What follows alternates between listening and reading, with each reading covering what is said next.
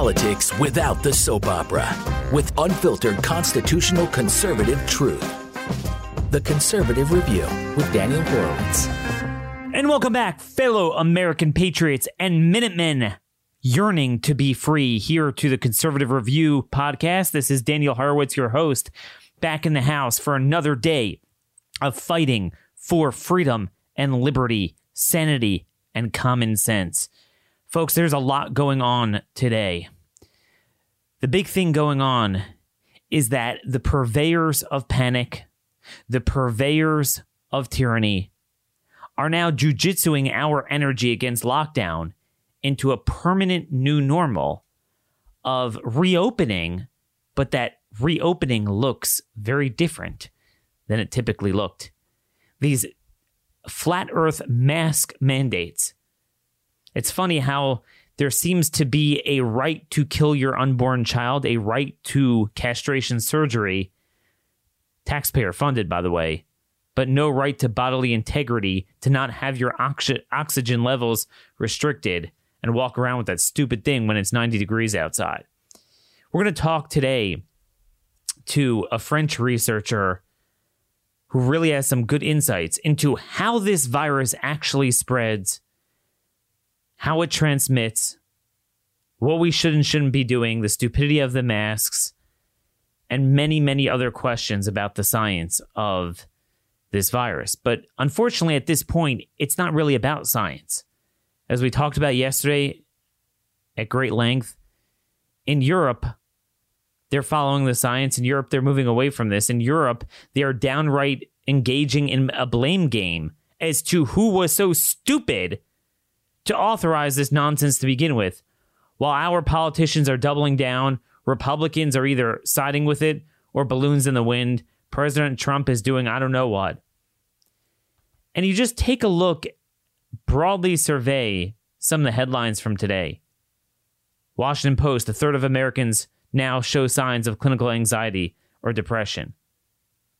This in the UK. Attempted suicides by elderly may be increasing sixfold. New York Times, price of a virus lockdown, economic freefall in California. At the same time, Iceland is getting rid of the stupid 2-meter distancing rule. Norway is saying that the viral levels are too low to justify broad testing anymore, and they're canceling it. Switzerland is reopening everything except for gatherings above 300 people. But in America, we have mayhem. While our rights are infringed upon, New York Post, man charged in cruel New York City rape was freed in two prior assault cases this year. Terrible story out there.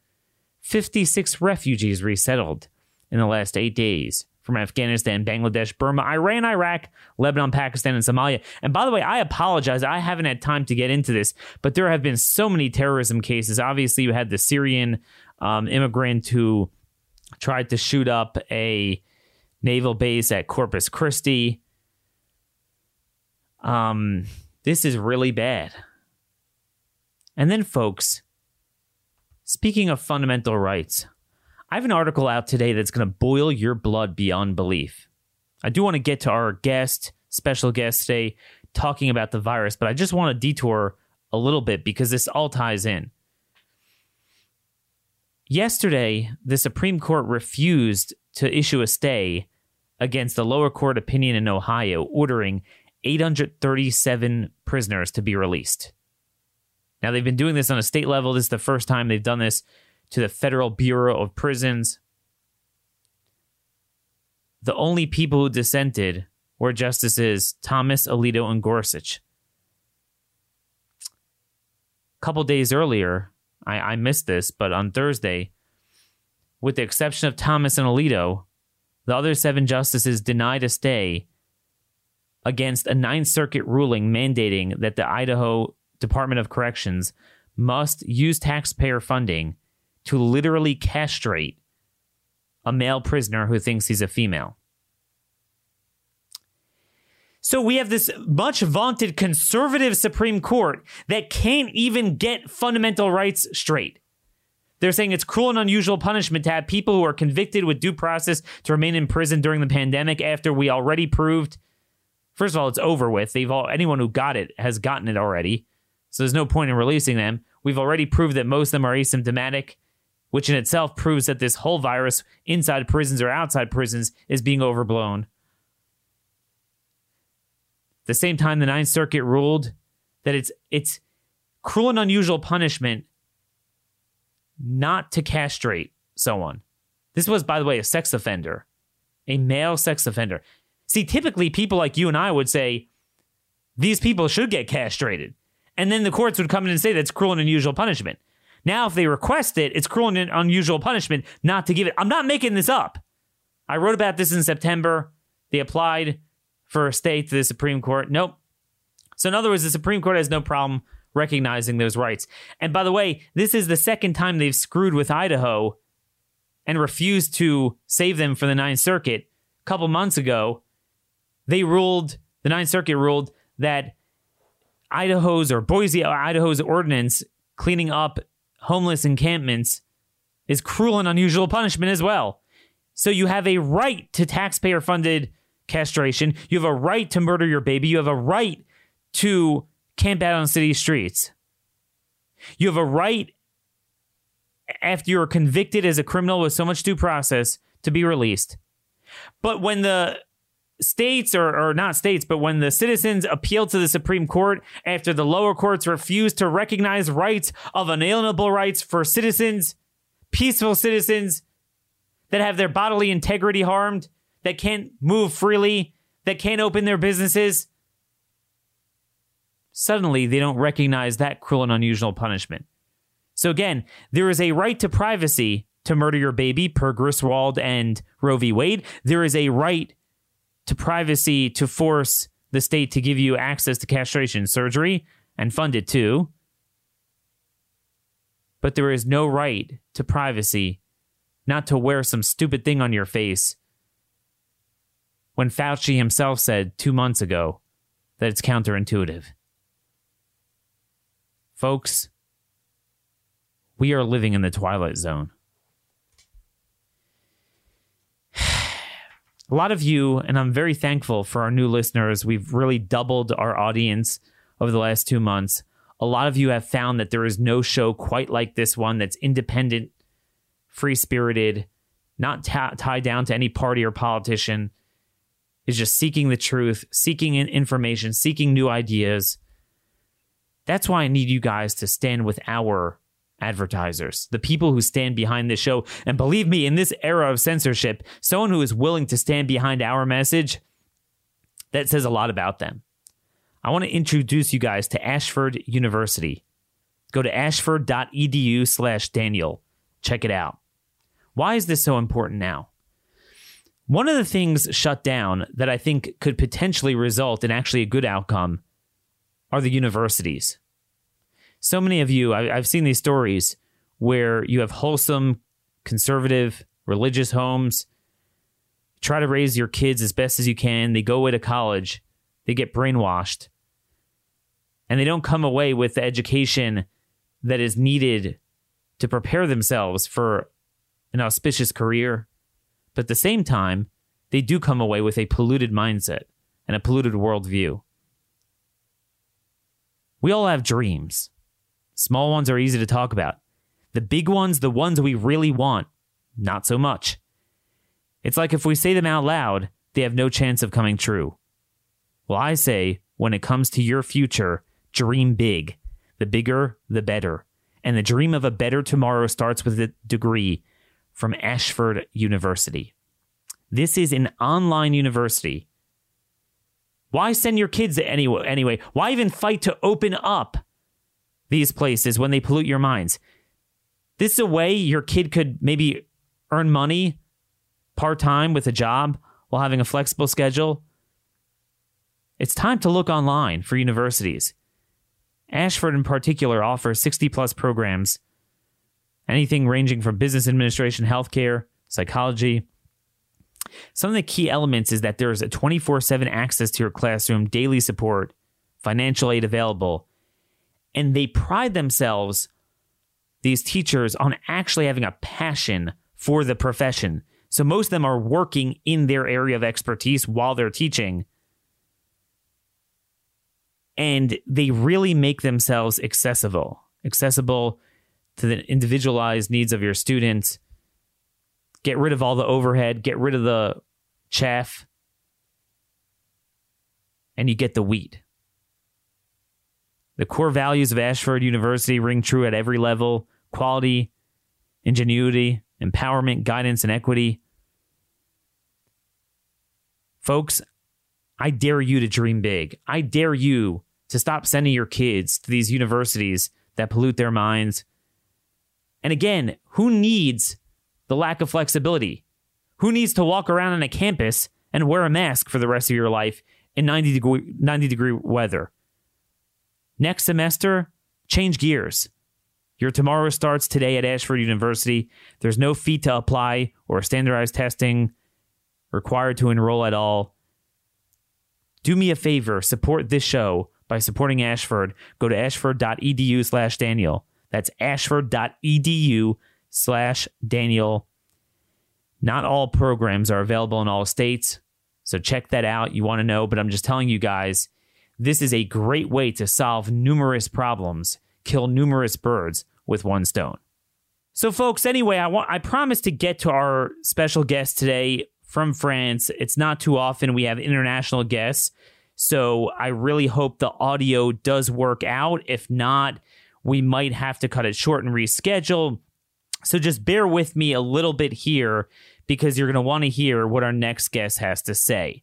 As I've noted, interestingly enough, with all of the terrible fights that take place on social media, all of the bad things that get spread, if you know where to look, there's a lot of truth to find. And there are a lot of antibodies to the virus of falsity that you find online. And we've already brought on a couple of people throughout this crisis that I've never known. I've met through Twitter, and they really have good things to say. One of them is Dr. Daniil Gorbatenko. He's a free market economist, blockchain consultant, living in France. He obtained his PhD in economics from Aix-Marseille University. Notice he is not an epidemiologist. He's not a medical doctor, but he understands economics. He understands data analysis.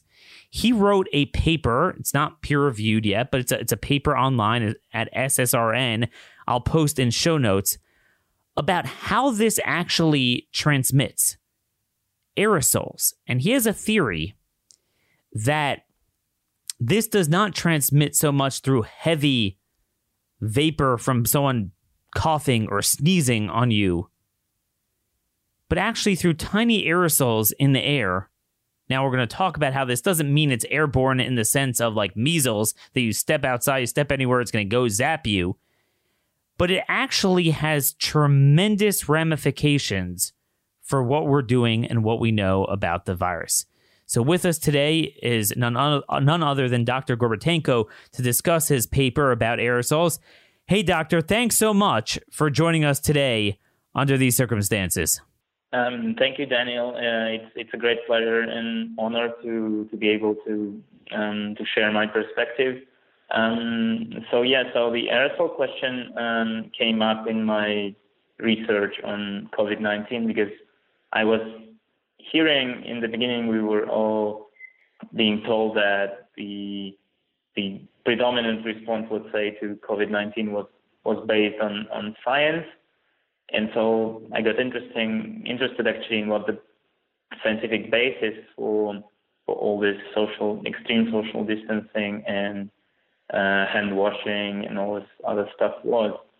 So I realized that COVID-19 was a new disease, and probably the response was based on another respiratory disease, which we've been much more acquainted with, which is influenza. And when I looked into the recent research on influenza transmission, I was very surprised to find that it was actually much more tentative in its conclusions than the rhetoric of just follow the science would suggest.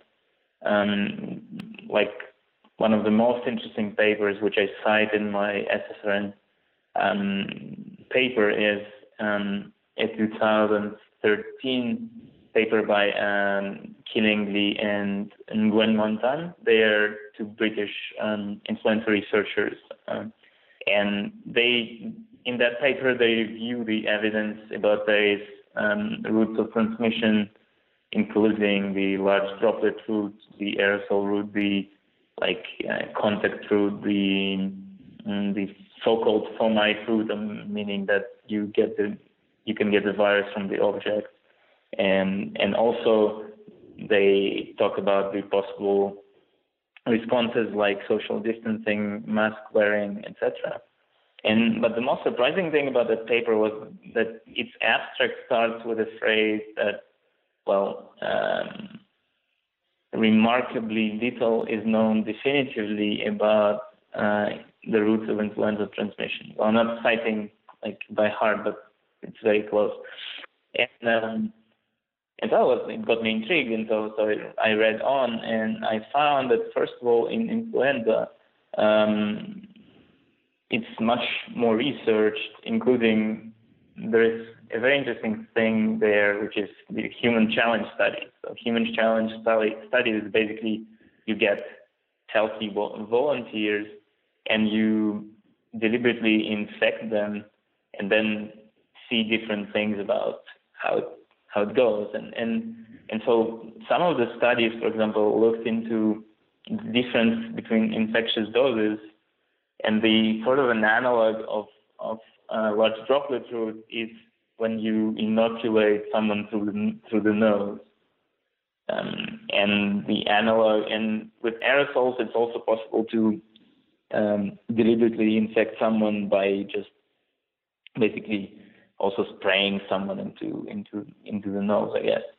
And what they were surprised to find is that the viral dose which you need to infect someone with aerosol is much, much smaller than the viral dose you need with inoculation. And the second thing that made some influenza researchers doubt the importance of the large droplet route was that they thought about how you can get infected, because basically, so let's say someone sneezes, but it's not because if large droplets fall on your face, for example, it doesn't mean that they are where they should be for the virus to infect you. So you probably need to a lot of sort of circumstances to converge. You need very well directed droplets, and then someone should inhale at the same time. So many factors should coincide. And if you add to this the fact that a much larger infectious dose is needed to infect someone through the nose, then it made really some researchers in influenza doubt that it could actually spread a lot through the large droplet route. And then some of the same authors, those two authors and a large team of researchers, even more recently, they conducted the largest recent human challenge study in influenza transmission. It was kind of a follow-up of an earlier study, and they basically took a large group of volunteers and they split it into two parts. So the first part of the volunteers, they were infected directly, so with intranasal inoculation, and they were supposed to infect the second part of the group. But remarkably, they collectively managed only to infect one person. And despite the fact that the experiment was conducted in what they thought were very favorable conditions for transmission, very poorly ventilated premises, relatively poorly ventilated with low relative humidity, but essentially the intranasally infected volunteers, they failed to infect the secondary attack group. And also the researchers, they noted that those originally infected, they were producing much less infectious aerosol than people in, then there is another study which they cite where people actually, the researchers measured the aerosol produced by people infected naturally.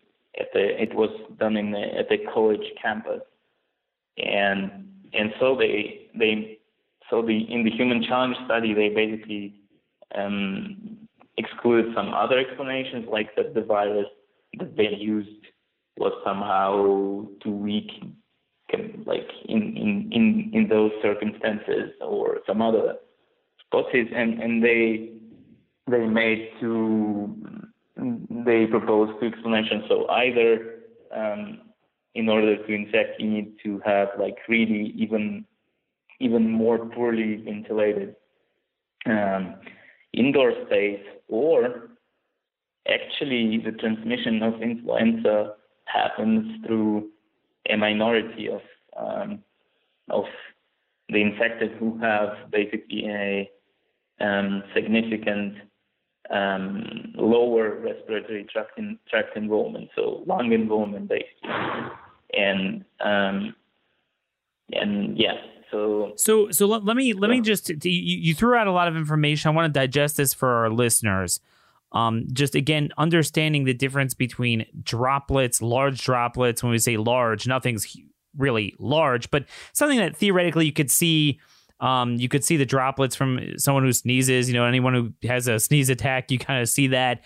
Whereas aerosols are really things you can't see, almost microbiology. Until now, anytime someone mentions the word airborne, they go crazy and say, oh, so this virus is even scarier and more transmissible than you think. But you wrote that the aerosol issue is one of, if not the most pivotal in COVID-19, that if the aerosol route is predominant, meaning not that, most of it is transmitted through sneezing and coughing and so on, but that they emit aerosols, then the lockdown, social distancing, mask line of response is completely misguided, and indoor ventilation boosting becomes key. So you're saying this reality that it transmits, or possibly the studies from the flu would indicate that it transmits through little aerosols, actually dictates to us that lockdowns and all this almost cult-like adherence to this social distancing is actually not helpful and actually doesn't address it. Now, we have a lot of quirks to this virus. We see, a lot of people get it asymptomatically. We see that a lot of people, they're in a, certain areas they don't get it, but certain areas they seem to get it. We're seeing that children, according to almost every study, cannot transmit it in meaningful ways. You're saying that this would unlock the secret. I'm not understanding the science behind it. So can you walk us through it? Yeah, okay, fair enough. I should have probably started by defining the term, so to speak, even though it's kind of a bit tricky because, in the actual reality, there is no like cutoff size, between aerosols and large droplets. It's kind of a continuum, in a sense. But let's say the difference would be that the aerosols basically the large droplets are a bit too heavy to stay in the air. So when someone produces them, they behave like, you throw a ball, it follows a trajectory and then it falls. So a large droplet will either fall to the ground or will land on an object, like potentially a human face or the nose or whatever. In contrast to them, aerosols, they're light, and they also quickly, especially that's why relative humidity matters so much, because if the indoor space is relatively dry, then the aerosols basically dry out, and what you have is what they call the droplet nuclei, so basically kind of concentrated virus. Well, we won't go into much detail here anyway, but the thing is that, for example, social distancing the idea behind social distancing is basically about preventing people from throwing droplets at you, so large droplets at you, at a distance where this matters, so those 6 feet or whatever. And you're telling us that infecting someone that way is almost like throwing a basketball into a hoop at a half-court shot. It's a lot harder than it appears. Yeah, it's quite at least from the influenza research, it seems that this is ineffective. Although of course there's a caveat that SARS-CoV-2 is a different virus, obviously, but I think its difference is more relevant to what it does when it enters the cell or how it enters the cell than from like the physical mechanism, basically the viral particle reaching the upper or lower respiratory tract. So I think probably the mechanism of transmission should be rather similar to influenza. Although again, nothing guaranteed here. So I understand that you're saying how it doesn't work, or likely doesn't work through the large droplets like we think. Now, they might sneeze and get on surfaces, and touching surfaces is a different issue, and then touching your face, although, our CDC doesn't seem to think that that's certainly at least the primary driver, and they're certainly not saying that it's human to human. Yeah, similarly, there is a there is a research in, Gangold, which was the most affected area in Germany, and the researchers said that they couldn't culture meaning they tried to collect the virus from certain surfaces, but then they couldn't make it like multiply in the lab, in a sense. So they made the conclusion that basically, again, you need some very unlikely combination of circumstances for it to happen. So maybe someone can get infected from a surface, but it's not the main way of infection. It's mainly human to human direct. And, until now, the understanding was from a lot of people that it's the sneezing, it's the coughing. So they say, hey, stay away, wear a mask and everything. But you're saying, no, that's not likely to infect people for the most part. It's more the aerosols that these people emit. So then my question to you is, won't they say that, oh, well, that's even more of a microbiology problem? It could be floating around in the air anywhere. So then you really need to wear a mask. Or in fact, are you saying that because they're so small, if you're in an area that is likely to get infected, the mask wouldn't help? So first of all, the distancing issue. So the aerosols, there is actually a very cool video made by some Japanese researchers who look at what happens when someone releases aerosols in an indoor space. And actually what happens is that they basically spread out in the indoor space. So distancing doesn't seem to be such of a huge issue here, in a sense. At least, of course, if you have a short range transmission, probably you have more chances to infect someone. But some experiences seem to suggest that it doesn't depend so much on the distance, because for example, the most amazing example for me is in Washington State. There was a choral practice, and there were I think it's Mount Vernon Church or something like this, and so there were 61 participants, and there was apparently someone who had at the moment had some cold-like symptoms, and that person didn't think much of it, so also went to the rehearsal, and what happened after was that 52 of the 61 participants got infected, and this is very difficult to explain through just short range interaction. It seems like the most plausible explanation here is that singing is also, by the way, singing is known to release even more aerosol. So for me, the most plausible explanation here is that they were singing, and then that person was emitting aerosol, which was spreading around this space, and eventually so many people got it. But I also think, importantly, people shouldn't be scared of most contexts, because what really matters here is ventilation. Because if you look at that very video by the Japanese researchers, when they add airflow, it quickly takes those small particles away.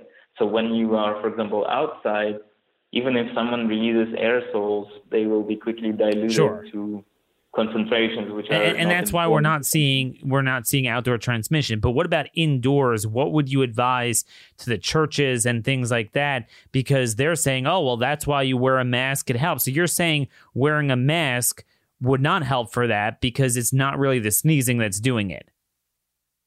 Yeah, so masks, I mean, there is a lot of contradictory research on masks, I would say, but it also depends, of course, on which type of transmission we're talking about. So if it's aerosols, then many researchers are saying that at least the masks which are the most widely available, like the surgical masks or the cloth masks, they seem to be not very useful for protecting against aerosols, because the aerosols are just so small.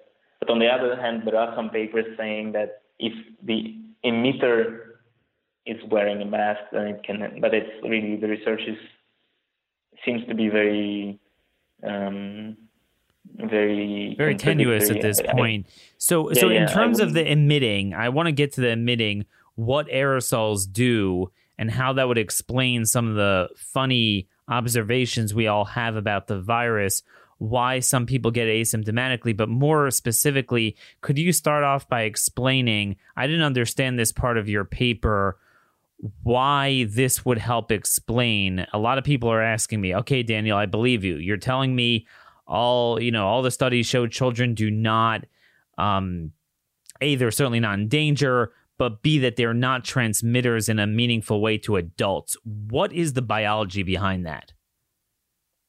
So I think here, again, the research on influenza may be useful, because one of the papers that Killingley and Gwen Van Dam cited in their research was about that college study in which they measured the virus in the aerosols which people emitted. And what they found was basically that the aerosol emission is essentially, first of all, it's not correlated with the upper respiratory symptoms. So if someone has, if someone sneezes, or someone, even generally with symptoms, it wasn't correlated with fever or something like that. However, the only symptom it was correlated with was coughing. But coughing actually doesn't produce, fine aerosols. Coughing is more like it's a more violent sort of phenomenon, so it produces what they call coarse aerosols.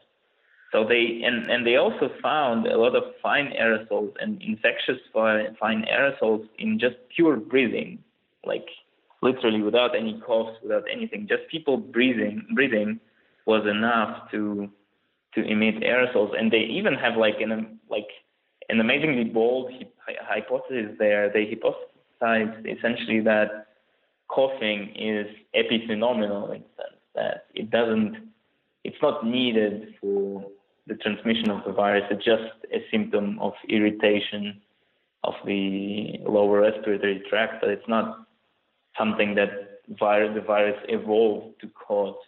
It's enough for an infected person to just be breathing, and their hypothesis is basically the aerosols are mostly produced in the alveoli. So alveoli is basically the small air sacs where, in the lungs where the gas exchange happens. And so when there is a viral infection, when it gets there, you have inflammation. And so their hypothesis is that basically it's inflammation that causes more production of aerosol and so more transmission. And so how to go from here to potentially explaining why children are much less infectious, it seems to be that children are not getting that much of lung involvement, lower respiratory tract involvement. So if the transmission of the virus is primarily through aerosols, then it's not a surprise that children are that infectious, because they don't have much lung involvement, and so the aerosols are not being produced in their alveoli, Well, wait a minute. Okay, I want to make sure everyone understands it, because I think I understand it, but I want to make sure everyone's following. Again, connection's a little bit tough. You're on the phone from France today, and thanks for joining us again. Let me just make sure I get this straight.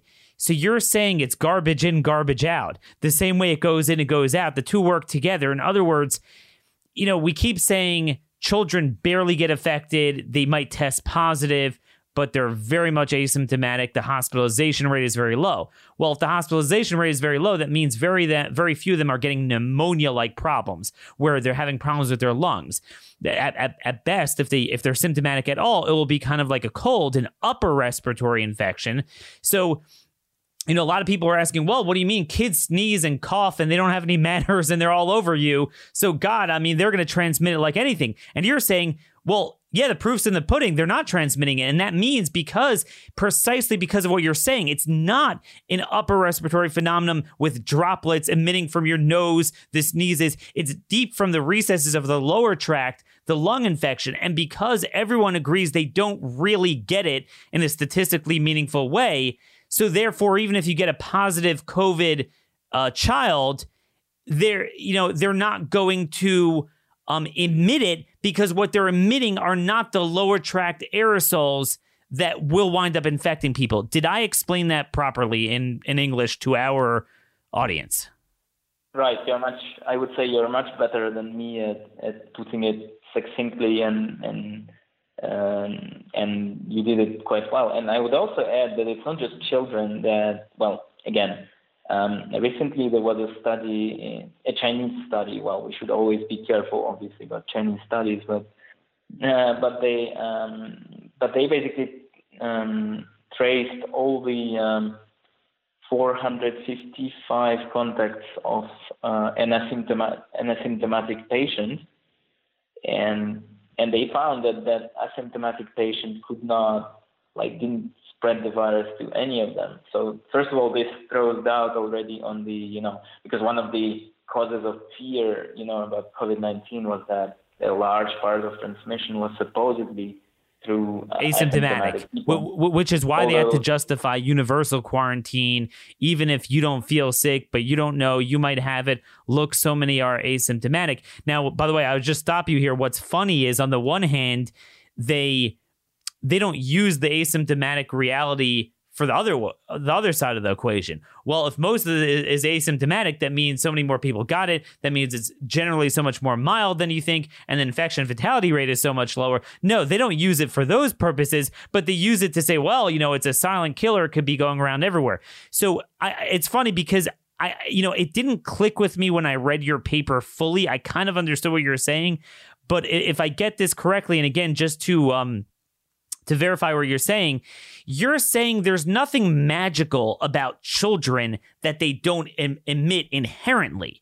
It's that it's endemic of asymptomatic patients that anyone who's asymptomatic is unlikely, contrary to what the original fear was, is unlikely to emit. And that's why you saw that study of 455 contacts of an asymptomatic patient who did not spread the disease.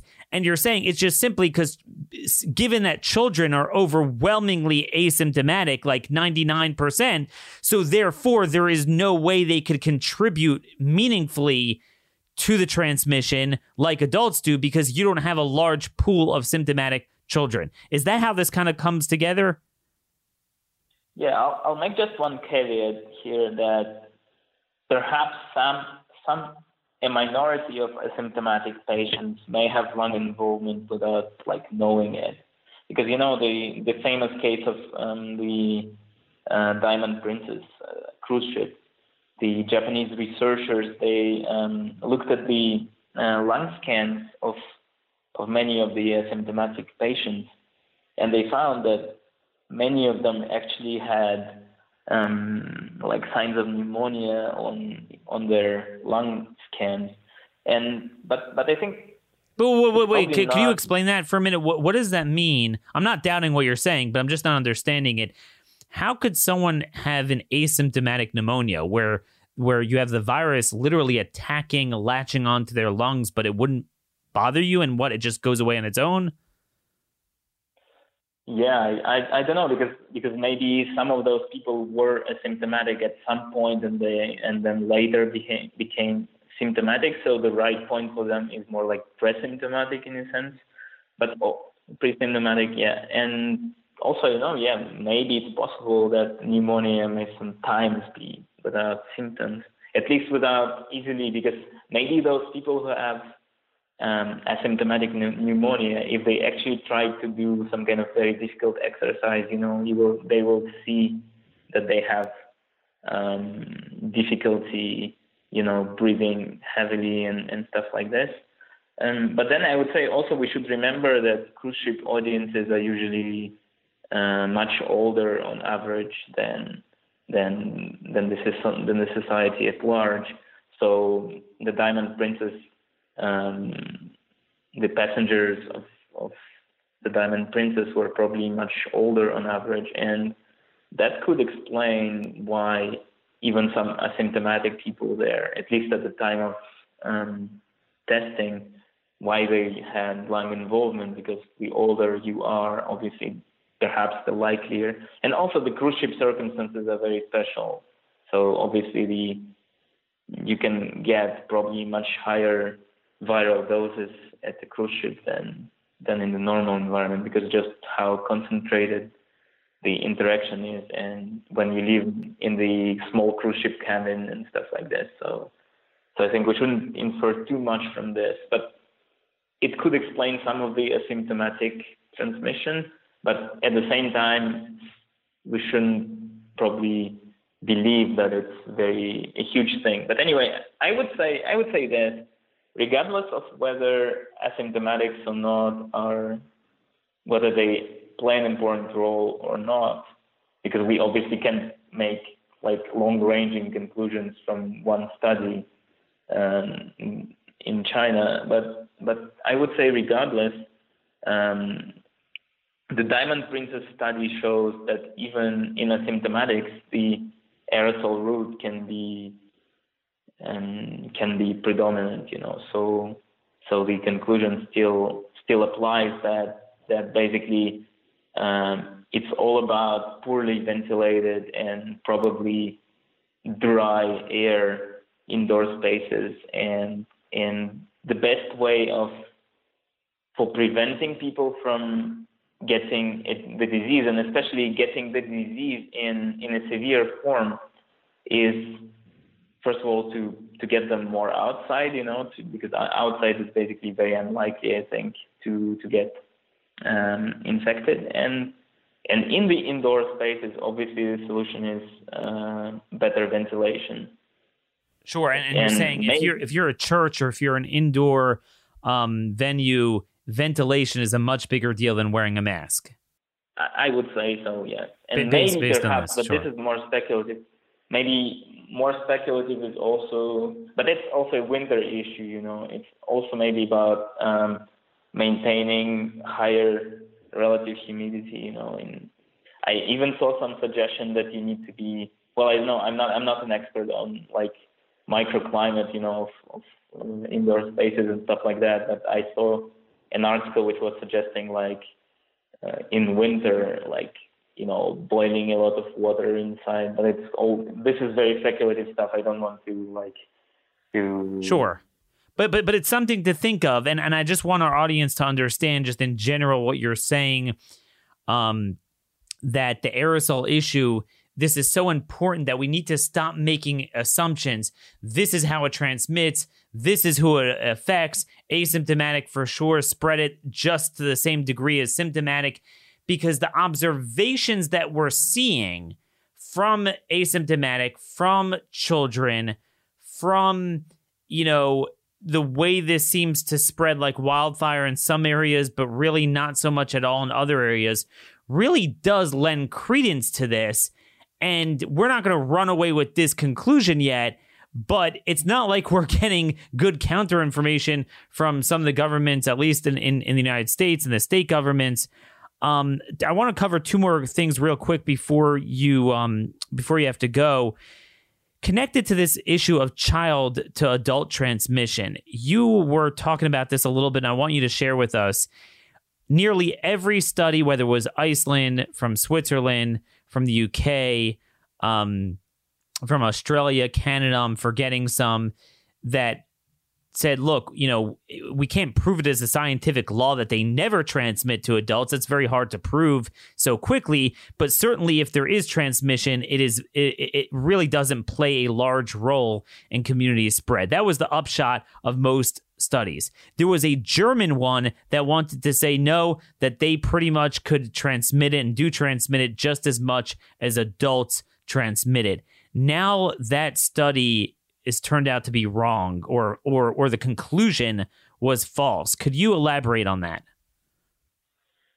So yeah, I wouldn't say that it's absolutely established that it was wrong, and a lot of people attacked the messenger, because the newspaper which publicized the finding, was Bild, and Bild is considered to be like Daily Mail in England, for example. So a lot of people jumped on that, But it's citing several researchers, and what I see is that indeed they have, because in every such case, you have a certain sample, so the group of people you found, and what they studied in a group of people of all the ages, basically they studied not transmission exactly, but how much virus they have in the nose. So they took samples from the nose of children, adults, elderly, and they compared the viral concentrations. And the conclusion of the original paper was that basically there is no statistically significant difference between children and adults.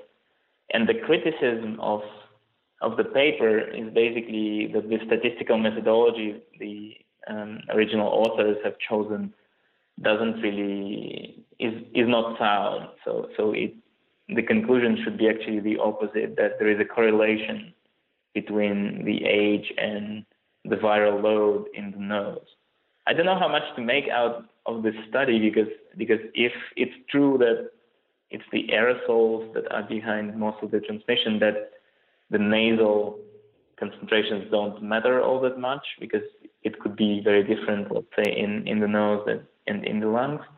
But I would say that from what I see, I didn't study in huge detail, but it seems that the complaints that researchers raised about that study is they are at least worth considering, and also, I think we are all biased, I think we shouldn't deny that.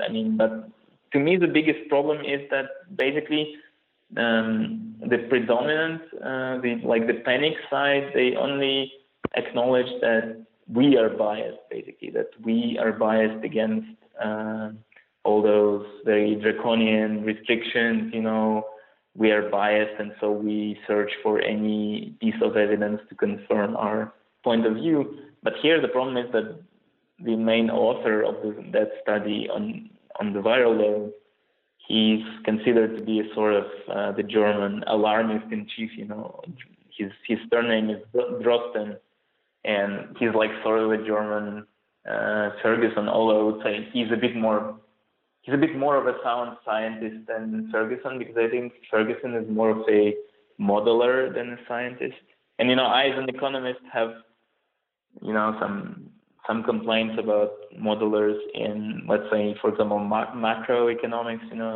I often, before COVID-19, I had thought that nothing can be worse than macroeconomic models, and then I saw the epidemiological ones, and now I'm not so sure. and I think you're making a very good point, which is why economists like you, or I've had systems data people like Justin Hart, I know you follow him on Twitter. I had him on from San Diego. And the reason why some of us out of the box, I think, are getting it is because we're studying the reality of the world. I'm a political guy. I'm a public policy guy. So I study the world as it exists. And I observe the world. I don't model things. I study what is happening. And what is happening clearly doesn't demonstrate what the other side is saying. We see a lot of things that were proven right. Some other things we're still trying to prove or at least study because no one else is trying to put out good data, good information. And it truly is a shame. We're almost out of time here. I want to get to one more thing, and that's New York. Until now, I always wondered if there was some sort of phenomenon where commensurate with who spread the virus to you, commensurate with the degree of the case, the severity of the case that he has, that's the severity of the case you get. So my thought was, I was wondering if asymptomatic transfer asymptomatically, if mildly symptomatic transfer mildly symptomatic, and if severely symptomatic give other severe symptomatic cases. Based on what you're telling me, that it has to do with the aerosols emitted from the lower tract of those who get it. Could it be that the explanation for New York, and when I say the explanation for New York, I mean not only that more people got it, but that the IFR, the infection fatality rate, does seem to be some degree higher to a certain extent than anywhere else in the United States? Could that be because once you get people in a close environment, whether it's the New York subways, whether it was the New York hospitals, that initially had very bad cases, which say are a certain percentage, it kept feeding on itself and transferring over a severe case? Or does it totally not work like that? Does it just depend on your inherent immune system that could be different on everyone? Yeah, I think obviously New York is a big puzzle, and yeah, it seems to me to be like sort of like Lombardy, in Italy. It seems to be, or Madrid, for example, in Spain. It seems to be a sort of perfect storm, where you have everything, like you have what you mentioned. Like I think initially I've seen, for example, there was a strong correlation between, because for New York there's actually data on every zip code, and how many cases have been confirmed in that zip code, and various characteristics, and there was very strong correlation between the the household size and the number of confirmed cases in the zip code. So it kind of says that when you make people stay inside in large households, then they are much more likely to be infected. And unfortunately, there is no data for deaths in the same zip code, so it's hard to say. But I think New York is a perfect storm in several other ways. I think there are very low levels of vitamin D in winter because a lot of people don't go outside, and there are a lot of and some people from the minorities have been very hardly hit, and I think there's probably also an explanation related here because it seems to be that vitamin D plays an important role in how severe the disease is, which you get. Although again, there are some people who are criticizing this, but it seems a lot of researchers seem to believe that this is important. And that would explain much of the problem because, first of all, if your skin color is darker, then you need to spend more time in the sunlight to get the same. Really? You need to spend more time in the sunlight to get the same. That's astounding. That's astounding what you're telling me because you look at the data here in the United States, and it's just remarkable. It's remarkable the difference.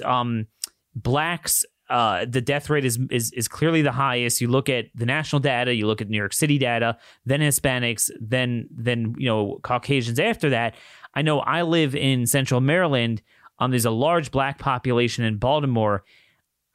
From what I'm seeing where I live, pretty much anyone who died was Black. And a lot of people talk about inherent maybe immune systems, genetics, and also lifestyle and health concerns because, there is a higher rate of obesity and diabetes, but But that would be situational, so it would be only those people who would get it, but it seems a lot more widespread. So the theory you're positing about vitamin D levels and having to do with skin color, which I never knew, I'm wondering that does sound very interesting. Yeah, it definitely is, and I think it's not just in the US, but you have this. I think in the UK, you also seem to have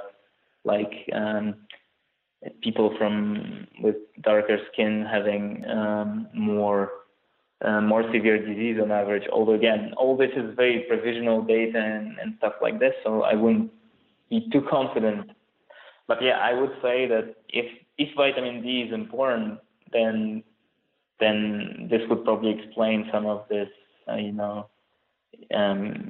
excess burden of COVID-19 on those communities. And New York also, I guess, I don't know, and also maybe, I don't know if New York, there is something special about New York in terms of average BMIs, for example, but obesity seems also to be a very strong predisposing factor. So maybe New York is not so special, but if you put all of this in the same basket, and also I guess the climatic, the weather conditions, because I guess New York basically in the period where it transmitted the most, it's probably was similar conditions to Lombardy, a bit above 10 degrees Celsius. I don't know how much Fahrenheit. I'm not used to Fahrenheit scale. And probably in winter, relative humidity inside is also low. So I guess a lot of factors in New York. And also there needs to be probably some investigation into hospital super spread, because in Lombardy there are, for example, and even in the UK, there are signs that a lot of people who were initially infected were when it started really exploding, that hospitals were very important in transmitting it, especially to very fragile, people. And someone probably should research what happened in Queens, for example, and at the hospitals there. And also the final factor, of course, is what Andrew Cuomo did, when he forced nursing homes to accept thousands of COVID-19 patients, back to their premises. This is insane. This is just I don't know. And again, it's interesting that this is just a theory of ours, but by definition, these were patients who were hospitalized. So they had already had a pretty severe case by definition. So, it wouldn't be surprising if perhaps you throw in 10 people into a home that had severe case versus another study where you would have 10 people that were asymptomatic. Well, could it be that maybe in the former case, it would spread more severely or it would present more severely in those that wind up receiving it? Just again, these are all theories. Yeah, it might be connected, in the sense that if it happens again mostly through aerosols, then if you get someone back who was hospitalized probably with pneumonia, and when you send that person to recover in the nursing home, then that person is probably still creating a lot of aerosol, and you might quickly spread it in those closed premises to a lot of people. So it could be again a perfect storm of factors. But obviously cases like New York, Lombardy, Madrid, some areas in the UK, I guess, should be probably and hopefully will be studied, because the difference really between like the infection fatality rate for various regions is enormous. Like in Japan, for example, it's probably the biggest mystery of all, because of how few deaths Japan has, despite essentially doing almost nothing about it, even not having like the sort of, mass testing that they had in South Korea, for example. Sure. And they got Tokyo, which is you want to talk about densely populated. Tokyo blows out New York City. You want to talk about subways. They're all on subways there. So, yeah, it is certainly an enigma. There also is an interesting theory. I just have an article as we're recording now, came out theorizing about the whole cross immunity issue from other coronaviruses, that it could be some of the Asian countries have a lot more than some of the Western countries. Certainly a lot to think about. Folks, I want you guys to go to @Danil Gor. So that's DANIILGOR on Twitter. He has a lot of enlightening things that you wouldn't see necessarily from Europe. Really good information. And that's really the thing. I'm obviously a big conservative. Dr. Gorotenko is a free market guy. We have our biases, but we also have our intrigue. And what is so shocking about the media, at least in America, and the political class, is that there is no sense of intrigue. Do you want to get to the bottom of what destroyed our country like nothing else, especially when you plan on making this the new normal indefinitely and in a lot of different ways? Let's get to the bottom of some of the transmission issues, how it transmits, how it presents itself. Let's not, assume things are correct because we've seen one after another everything they assumed was wrong. We're out of time. Thank you so much for joining us, Dr. Gorotenko. Please come back again and update us. Folks, we're out of time. Till tomorrow, God bless you all, and thank you for listening.